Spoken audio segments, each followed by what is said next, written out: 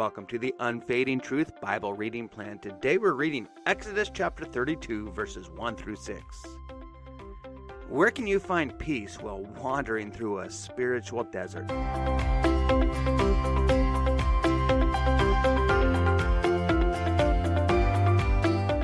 Well, open your Bibles or use the drop-down menu on the screen and let's read the first 6 verses of Exodus chapter 32. When the people saw that Moses was so long in coming down from the mountain, they gathered around Aaron and said, "Come, make us gods who will go before us. As for this fellow Moses who brought us up out of Egypt, we don't know what's happened to him." Aaron answered them, "Take off the gold earrings that your wives, your sons, and your daughters are wearing and bring them to me." So all the people took off their earrings and brought them to Aaron.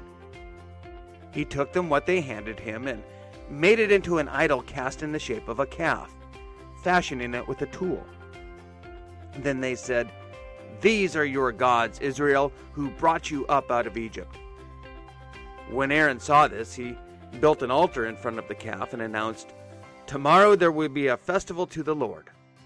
So the next day the people rose early and sacrificed burnt offerings and presented fellowship offerings. Afterwards they sat down to eat and drink, and they got up to indulge in revelry. We're looking at question and answer number 29 this week. We're beginning our week with this question at least. Why is the Son of God called Jesus? A word that means Savior.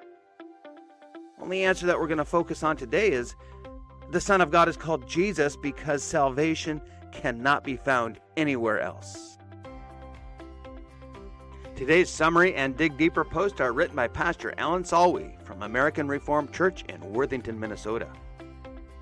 Near the end of the movie Thor Ragnarok, Thor's brother Loki is freed by a group of escaped slaves and expresses to them, "You do seem to be in desperate need of leadership." Surprisingly enough, the newly escaped group followed Loki's lead. Leadership is something that we desire. To see this in the world today, you need to look no further than how countries are organized. Typically, there is an official head of the government known as a president, prime minister, or by some other title. The Old Testament book of 1 Samuel accounts how the Israelites wanted a king and asked the prophet Samuel to appoint one over them. And in today's passage, we see this desire for leadership in the Israelites at Mount Sinai. Moses had gone up the mountain to speak with God, and after a delay in his return, the people began to worry.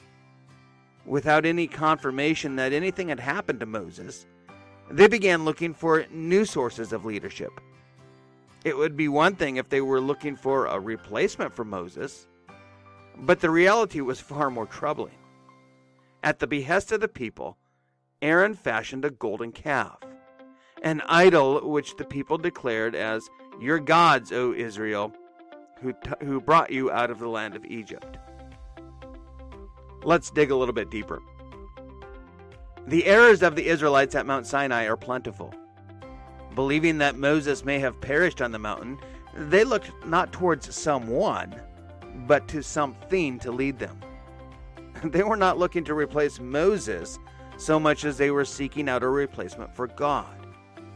Despite God having saved the Israelites from Pharaoh's army, feeding them manna when they needed food, and leading the Israelites through the wilderness by a pillar of smoke during the day and a pillar of fire at night, it's astounding how quickly they started searching for gods to lead them in the absence of Moses, who had acted as a mediator between God and the Israelites. Where do you turn when God feels distant? A prolonged period of time where God feels distant is often referred to as a spiritual desert. While many believers have experienced this at one time or another, experiencing a spiritual desert can be a sad and lonely place to be.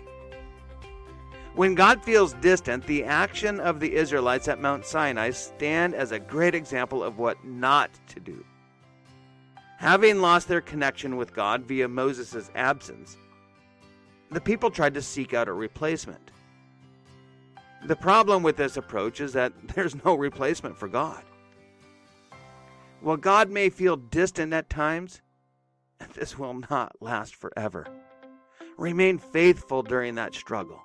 Spend time praying and reading Scripture, even if it feels like it's a struggle to do so. Instead of seeking something to replace God, it will be far more rewarding spending that time in pursuit of God. As you pray today, use the AAA prayer method. Begin your prayer by acknowledging who God is. Today you can open your prayer to our Holy Father, who's unchanging and omnipresent, even when we can't see him. Then align your life with God's will. Today you can do that by praying that God will keep you from wandering away, even as you experience a spiritual drought.